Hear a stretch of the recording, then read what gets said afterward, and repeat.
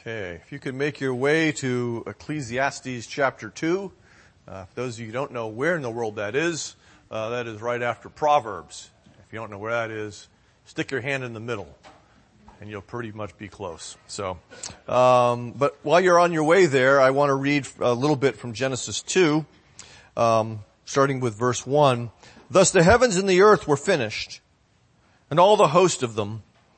And on the seventh day, God finished his work that he had done. And he rested on the seventh day from all his work that he had done. So God blessed the seventh day and made it holy, because on it God rested from all of his work that he had done in creation. Ecclesiastes 2, beginning in verse 18. I hated all my toil in which I toil under the sun, seeing that I must leave it to the man who will come after me. And who knows whether he will be wise or a fool? Yet he will be master of all for which I toiled and used my wisdom under the sun. This also is vanity. So I turned about and gave up my heart to despair over all the toil of my labors under the sun, because sometimes a person who has toiled with wisdom and knowledge and skill must leave everything to be enjoyed by someone who did not toil for it. This also is vanity and a great evil.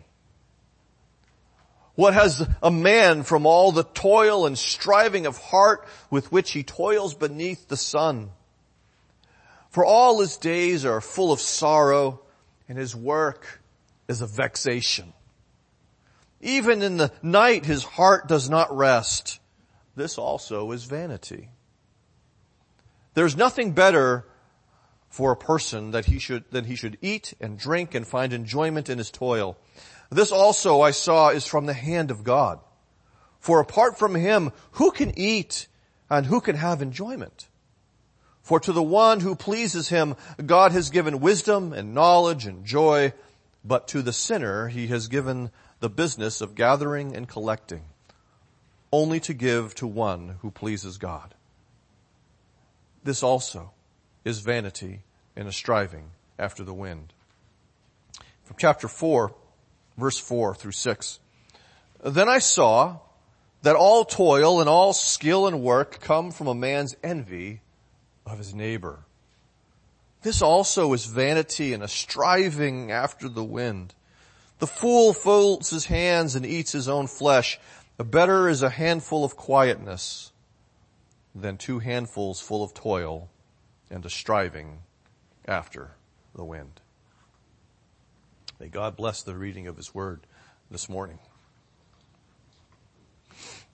Heavenly Father, graciously open your holy and eternal word to us poor people, and establish us in the knowledge of your will, and direct all who err in your word to the right way again, so that we may live according to your divine pleasure.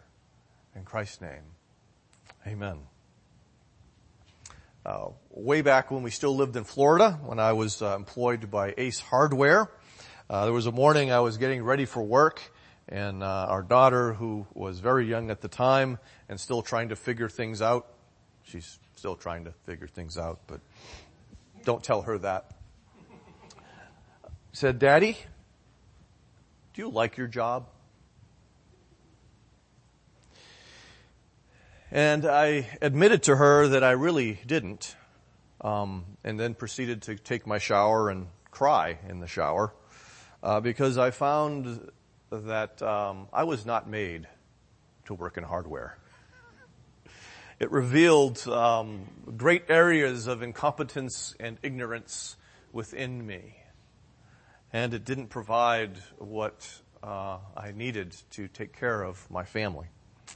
And so my time at Ace Hardware, while in some ways an incredible blessing, and I'm thankful for the friend who gave me the job. So if she listens, I'm not saying anything about you.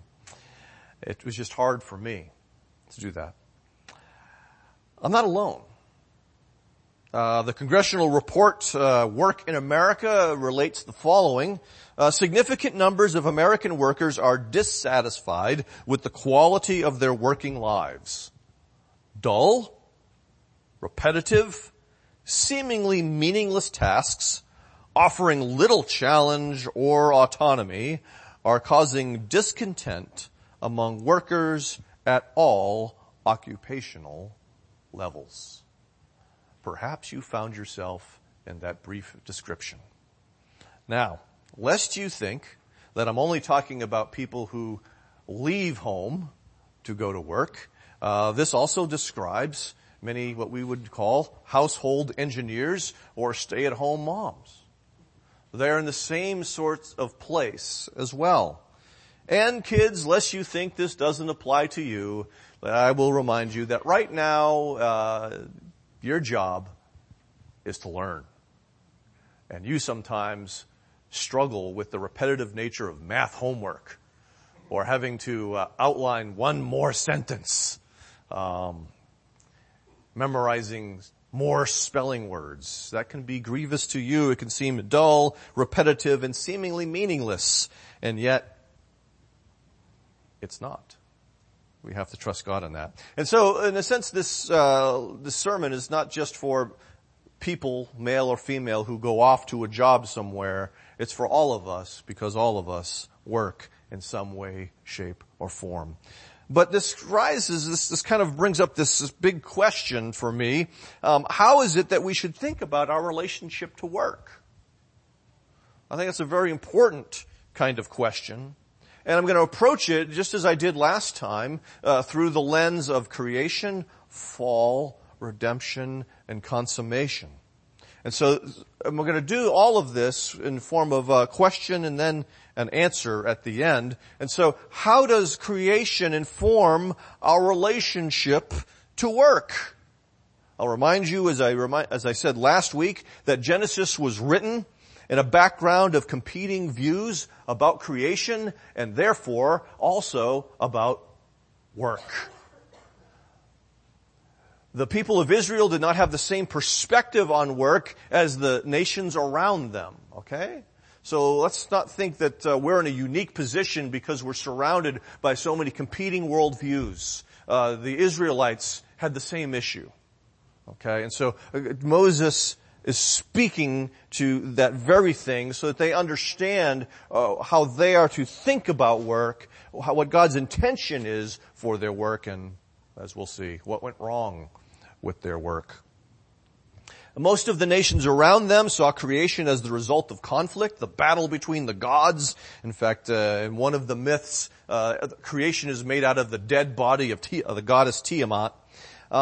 But others believe that work was creation, the universe was essentially an accident similar to what many materialists believe in our day. If they were theists and believed it was the result of conflict between the gods, then they usually understood human beings as being slaves of the gods, and in particular, the slave of the king who alone was made in the image of God. Another way of thinking about this would be if we are the result of Darwinian evolution, we would tend to see work as purely utilitarian. We do it as much as we can to get that which we want, and we do no more. And therefore, work would not be subject to any morality aside from the social constructs of our particular community. And obviously you can push those as much as you want because they're constructs. They're not eternally valid. So, now, thankfully, most people who believe in Darwinian evolution don't go to that logical conclusion, but that is the logical conclusion. Instead of that, we see, as I mentioned before, in Genesis 2, that on the seventh day, God finished his work that he had done. And he rested on the seventh day from all his work that he had done. So God blessed the seventh day and made it holy because he rested on it. God rested from all his work that he had done in creation. Now, That word work shows up 3 times in those couple of verses. God works. And this is speaking specifically of the work of creation. It's not speaking of the work of providence, and the Westminster Confession of Faith makes that distinction. Because we see Jesus making that distinction essentially in John chapter 5, verse, I believe it's 25. The Father is always working. He's always sustaining the things that He made. And so this is speaking about that God had a universe creation project, shall we say. And God completed that project in 6 days. He created, He separated, He gathered, He made things, He placed things, He planted things, and God worked. Our God is a God who works. He's not a God who just sits there and barks orders. And so, on the 7th day, we see that God rested from that work of creation, thereby establishing for us a pattern of work and rest. Of work and rest. Not just on the daily basis where we sleep, but also the weekly basis for a day set apart for rest. Now, we didn't read it this morning, we read it last week, but we see again from chapter 1 that man, male and female, is made in God's image, that we were created to enjoy work just as God enjoys work, and we're made to enjoy rest just as God enjoys rest, and we're made to enjoy them in a proper balance.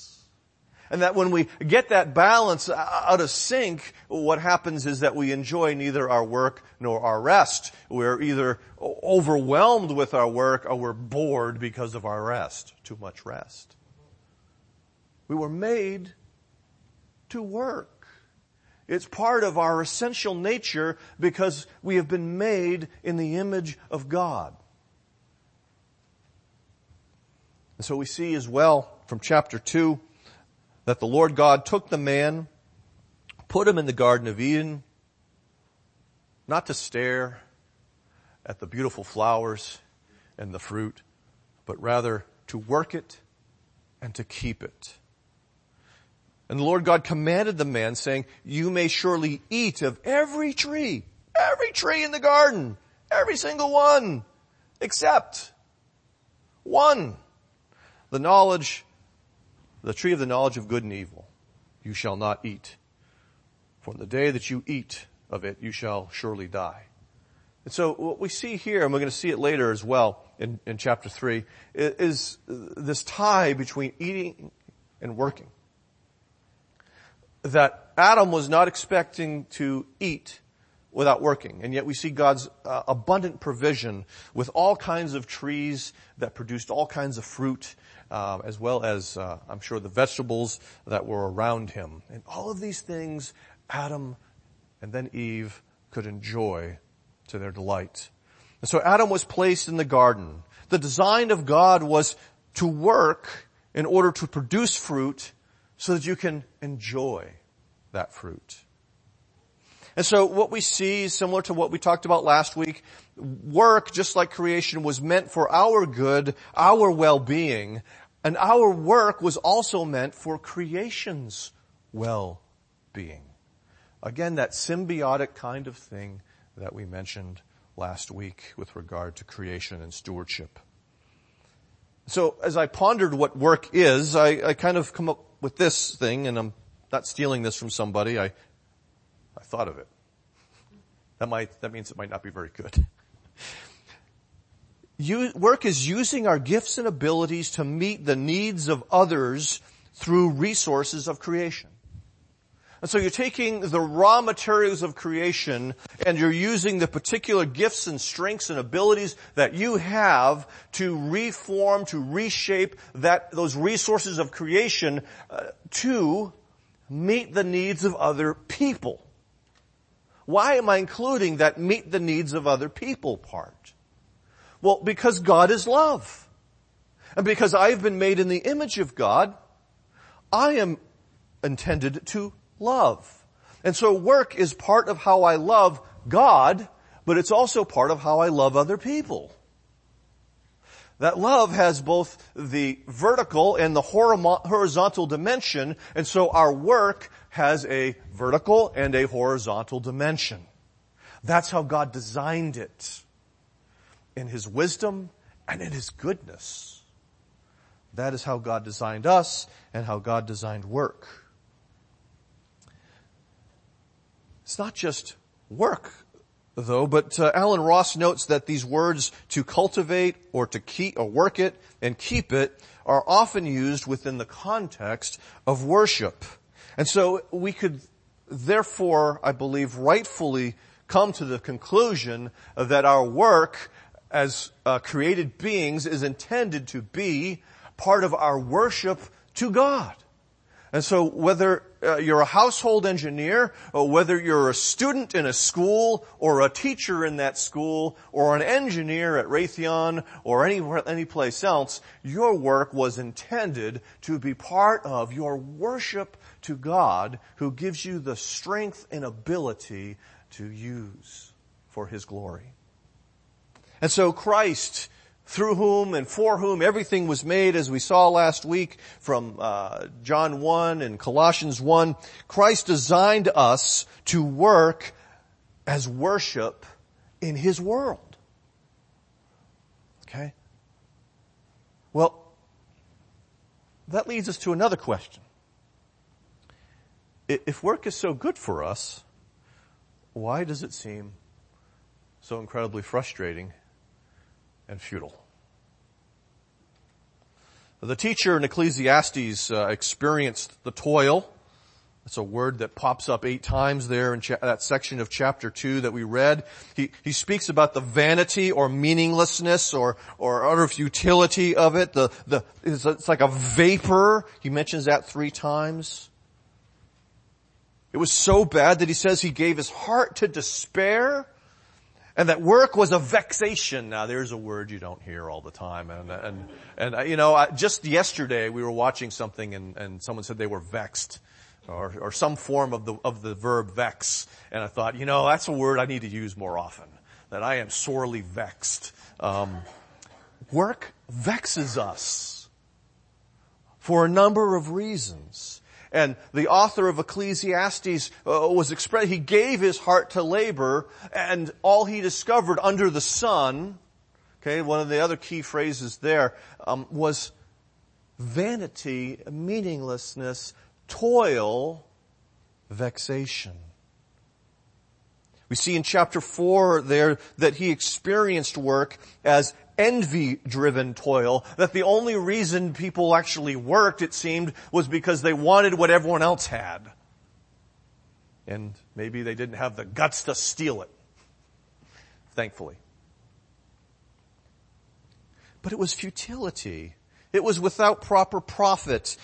His heart was restless. Instead of finding rest on that Sabbath day, he was still without rest. And to top it off, you die and you leave it to somebody who didn't earn it, and they might not use it well. How many rich people have discovered that after the fact, that they didn't prepare their children to use the millions that they were going to give them an inheritance wisely, and they're squandered. The question is, why did work, which was intended to be a blessing, become something of a curse? And it depends on your worldview. Okay? This is one of the places where how you view the world matters. The Greeks, for instance, first off, viewed work as punishment from Zeus.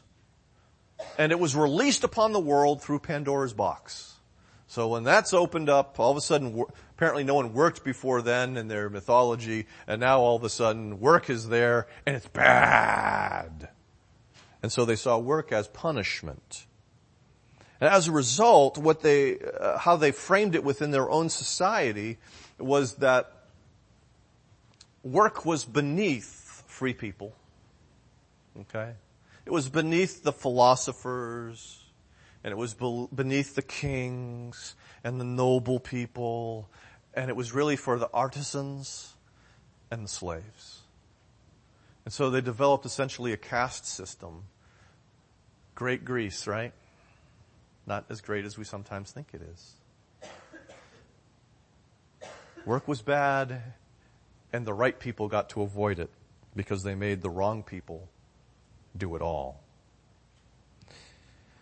We could look at Marxism and socialism, which placed the problem and in the terms of class conflict and one's alienation from labor. And Marx was right in terms of that idea of alienation from labor. We see that aspect right there in Ecclesiastes, but he doesn't have the right solution. Okay, so he's made in the image of God too. He can have some right ideas, but that doesn't mean they're all right. There's a sliver of truth in what Karl Marx says. We could look at Jean-Claude Van Damme just got into my head. Rousseau. I'm just going with the last name. Rousseau. Rousseau and his romanticism, with the idea of the noble savage, and that people are born with this sort of nobility, and the reason they turn out so bad is civilization. They get civilized and they become corrupt and all of that. And to Rousseau, I want to go, did you never have a toddler? Because that uncivilized toddler, two of the most frequent words they use are no and mine. They can't say Duplo yet, but it's mine. Yes, children, you all did that. Yes, adults, remember, you all did that. And sometimes we still do that today. So, what does the scripture say? Well, Genesis 3, again, we're going back to Genesis 3. We see that Adam obeyed Eve, ate the fruit from the one tree that they weren't supposed to eat from. And God came and in judgment placed a curse. Cursed is the ground because of you. In pain you shall eat of it all the days of your life. Thorns and thistles it shall bring forth for you. And you shall eat the plants of the field. By the sweat of your face you shall eat bread. Now the good news is they'll eat. The bad news is that now it includes a lot of pain. It includes the fact that thorns and thistles are growing right upside the cucumbers and potatoes and tomatoes and everything else they want to eat.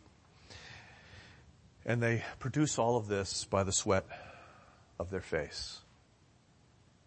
And so we see that the toil, the futility, the frustration, all of that arises because of the sin of Adam, the disobedience of Adam, and God's response to that disobedience by bringing a curse.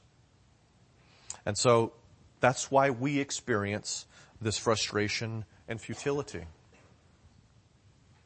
I have this. It is my Dilbert, I can't remember what they call this thing.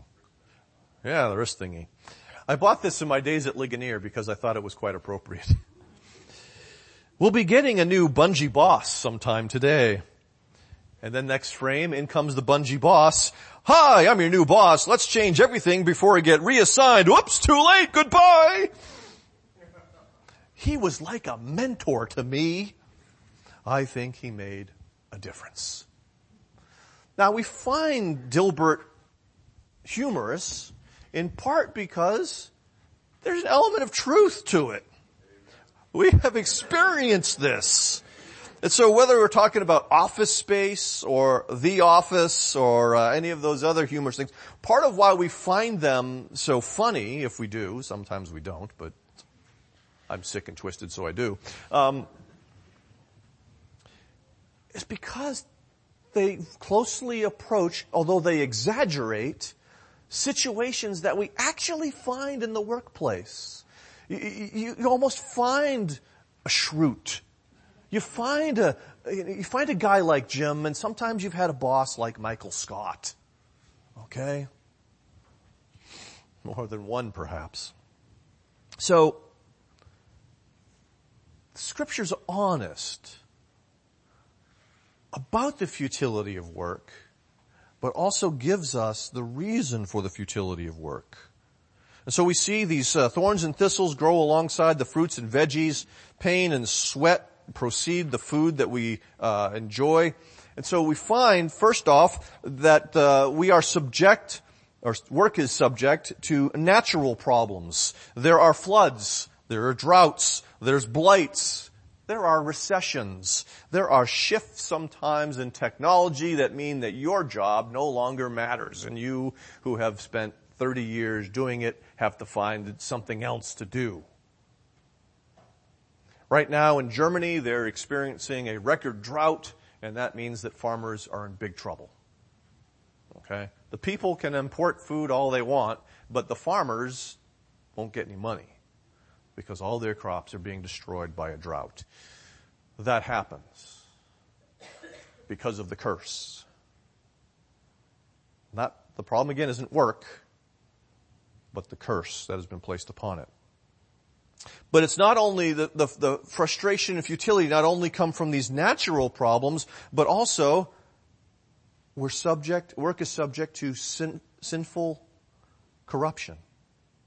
Our sinful corruption. The world is marked by greed. The love of money fills many a person's heart. And it is the root of all kinds of evil, as it is said in 1 Timothy 6. People are marked by laziness. As the Proverbs note, there are a lot of Proverbs about laziness actually. The sluggard is one of the most popular features, so to speak, or frequent features, as I should say, within the Proverbs. A little sleep, a little slumber, a little folding of the hands, and poverty will come upon you like a bandit. As a door upon its hinges is the sluggard in his bed. Lots of movement, not getting anywhere. Nothing productive. The sluggard has dreams but never tries to pursue them in any way, shape, or form. But it's not just about greed. It's not just about laziness. We see oppression. Greed gone wild and oppressing people and taking advantage of them. We see this in the prophets a lot. We see it primarily in Amos 4 and 6. Is it 4? 2 and 4. You know, the righteous selling the poor like sandals. Crushing and oppressing people to exploit them so you can become rich at their expense. We see the reality of theft taking place. Fraud is also something that's frequent in our world. Think for a moment, Enron, one that was part of the great economic collapse, as Enron manipulated its books and lied, and thousands of people were bilked out of their money. All the different confidence games and pyramid schemes that have taken place over the years that have made news. People who lie about you at work because they want to get ahead of you at work. All of that is rooted in Adam's disobedience and the curse that follows. Speaking of laziness, I just love this quote by Martin Luther. I had to break it out. God does not want to have success come without work. He does not want me to sit at home, to loaf, to commit matters to God, and to wait till a fried chicken flies into my mouth. That would be tempting God. And so the life of faith does not mean passivity with regard to our employment. The life of faith includes engagement in work because there are no flying fried chickens. It's too late for them to fly unless someone throws them. But I suspect no one's going to throw one at you unless they're mad at you. But to sort of paraphrase Alexander Solzhenitsyn, the line between good and evil runs through everyone's heart when it comes to the workplace. It runs through employers and it runs through employees. Our tendency is to think it all runs in the other person's heart, not our own.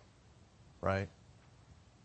Employees want to get as much as they possibly can out of their employer for as little work as is humanly possible. That doesn't mean everybody does that, but a lot of people do. Okay? And if you're an employer, you know it. You've seen it. You've argued about it. Okay? If you supervise people, you understand. Employers, on the other hand, want to give as little as possible for as much work as they can get out of you. Okay? And so we see this tension that emerges. But let us not fall into the wrong understanding that only one side of this equation has guilt. There's plenty of guilt to go around. I was amused because one of the safeties of the Seattle Seahawks, his agent, he's currently holding out for more money. And his agent said that capitalism only works for some people. And I'm thinking, he's made $40 million so far. I think it's working okay for him. But he's pointing to the owners who have billions and thinking that somehow that's unfair. This is what we do. These are the lies we tell ourselves because of sin. So we see that in the fall, Christ subjected our work to frustration and futility, and I would say to humble us. Misery comes to humble us so that we will cry out for redemption.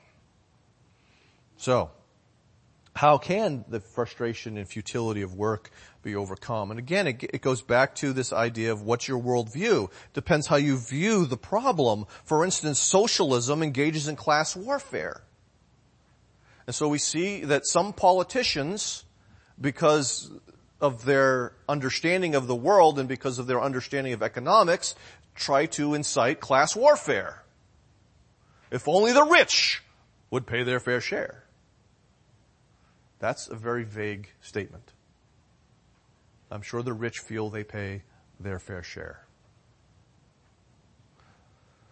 Enlightenment, or the Enlightenment, frames work in terms more of a self-interest, and so you get what you want. You negotiate your deal, so to speak. Usually that focuses on money, but sometimes it can extend beyond money. I'm not going to use that illustration. But it's really a negotiation or manipulation process to get what you want.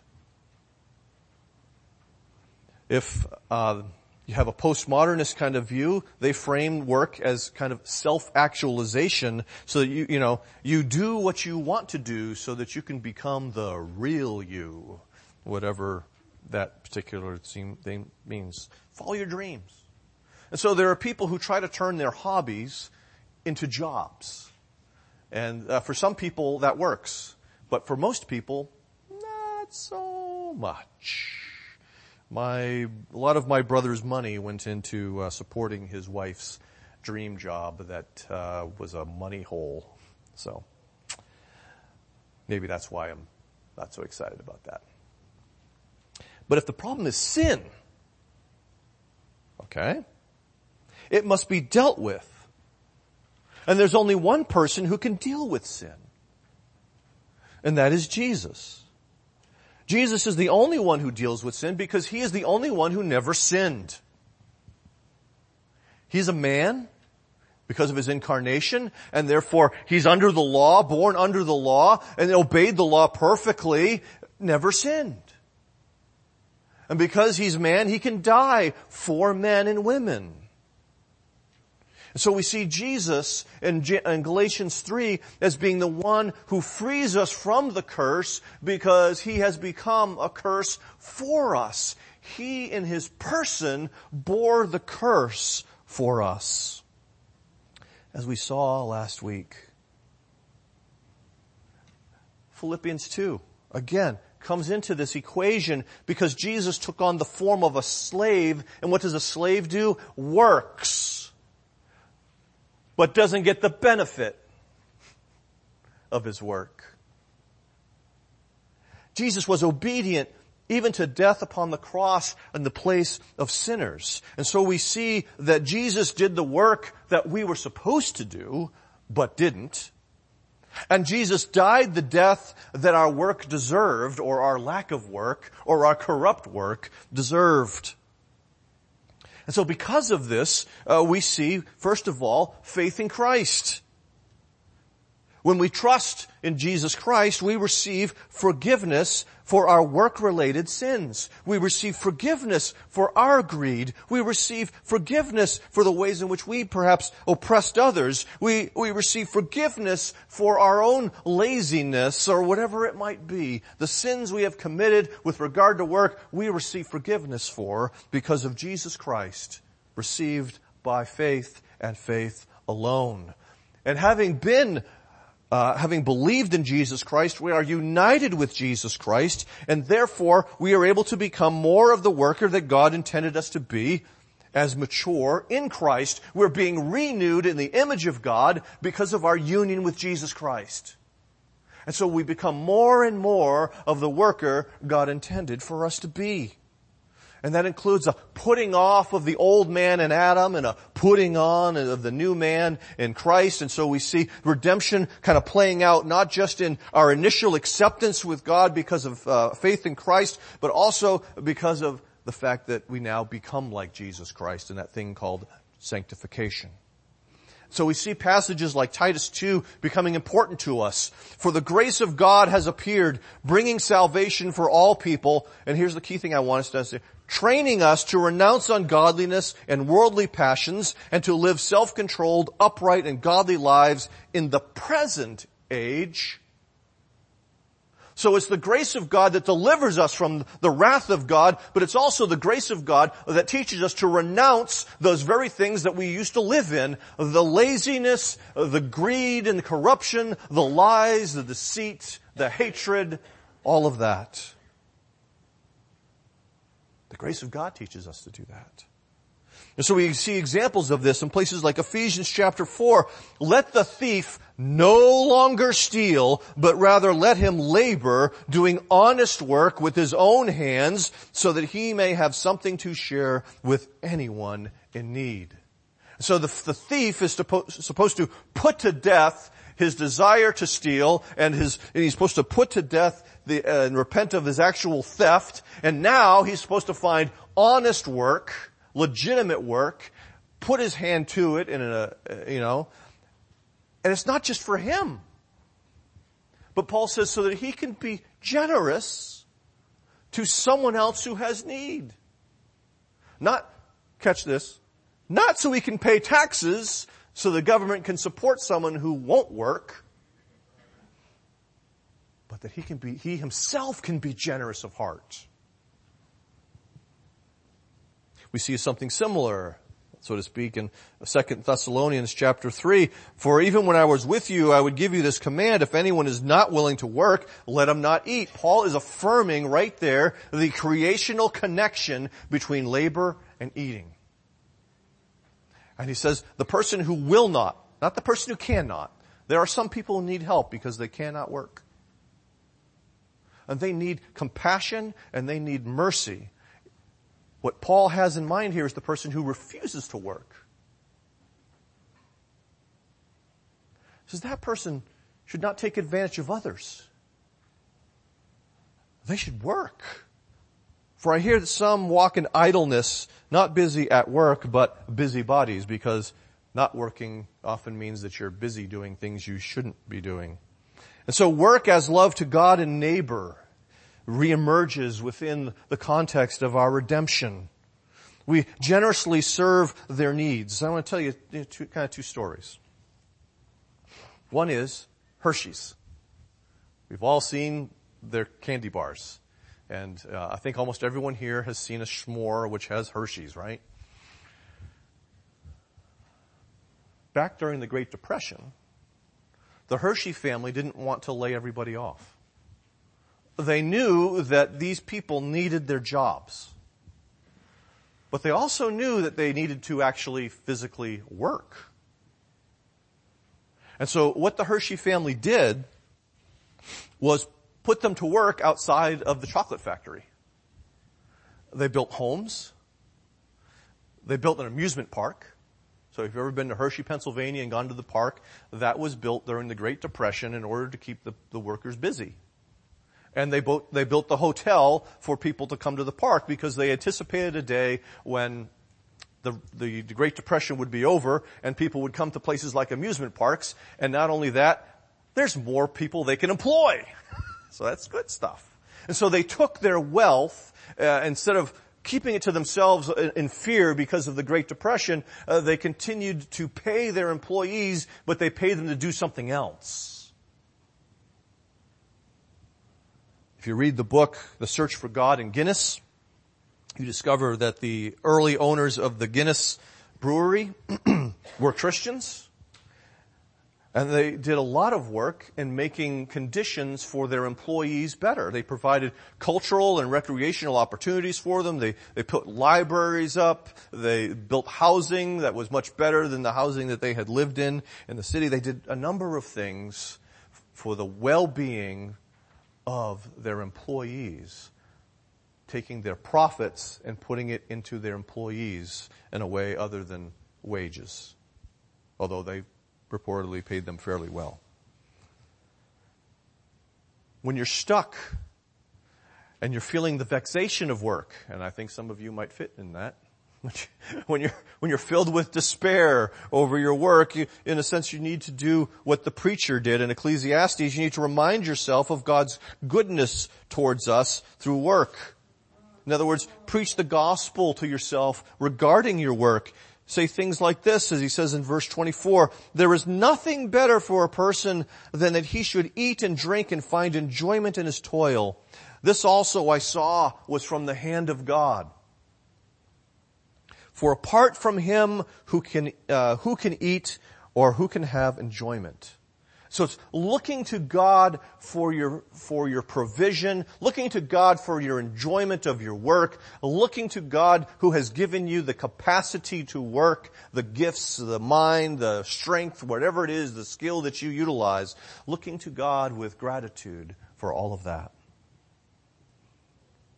And so we see that in redemption, Christ's work delivers us from our sins with regard to work. Now, oh so briefly, that question of will we work after Jesus returns? To which I will answer yes. Remember, it's who God is, and because you're made in the image of God, you're going to work. We see in Revelation 22 verse 3, no longer will there be anything accursed, but the throne of God and the Lamb will be in it, and his servants will worship him. I don't think that means we're only going to sing, but we will also work because we're servants. Children, yet servants of the great King. The good part of, however, is that the curse will have been completely lifted, and so there'll be no more thorns and thistles, no more sweat of our face, no more pain and toil anymore. The frustration and futility will be gone, but the fruit will be abundant. And yet, I will remind you that we also enter into the rest that remains. That rest that is spoken about in Hebrews 3 and 4. Okay? But we enter this rest again by the all-sufficient work of Jesus, not our work. And so, in the consummation, we will work and worship unhindered by the curse. So our big answer to all of this is that we work and worship, or rather we work as part of our worship. That is how we were designed. That is how God made us, for his glory and our good. And so we need to understand our work in light of God's great story. So we have to remember that story and remember that we're part of that story. And as a result of being part of that story, that's why we experience this frustration, but this is also why we can experience redemption because of Christ. We see ourselves not as isolated, but we see ourselves as part of that larger story that God has written in redemption. And so evangelism and apologetics are essentially helping others to see themselves as part of God's great story. We understand our callings in light of creation. We understand our frustration in light of Adam's sin and Christ's curse upon it. But we have a final hope because of Christ's curse-bearing work as the Savior. And so when we reconnect with the story, we are to trust Him to reorder ourselves in our work until that day when the frustration and futility are finally lifted from us all. And so that whole Genesis thing, that matters a lot. Let's pray. Father, we thank you for work. We don't thank you for the frustrations that come with it, except in that they drive us to Jesus. And may they, in fact, drive us to Jesus so that we can thank you for them, too. We ask that you continue to remake us and reshape us, to think more biblically about our work, both in terms of why we do what we do and why the frustrations exist and what Christ has done to rescue us, not from work, but from the curse that work experiences, so that we are better able to glorify and enjoy you. And we ask this in Jesus' name. Amen.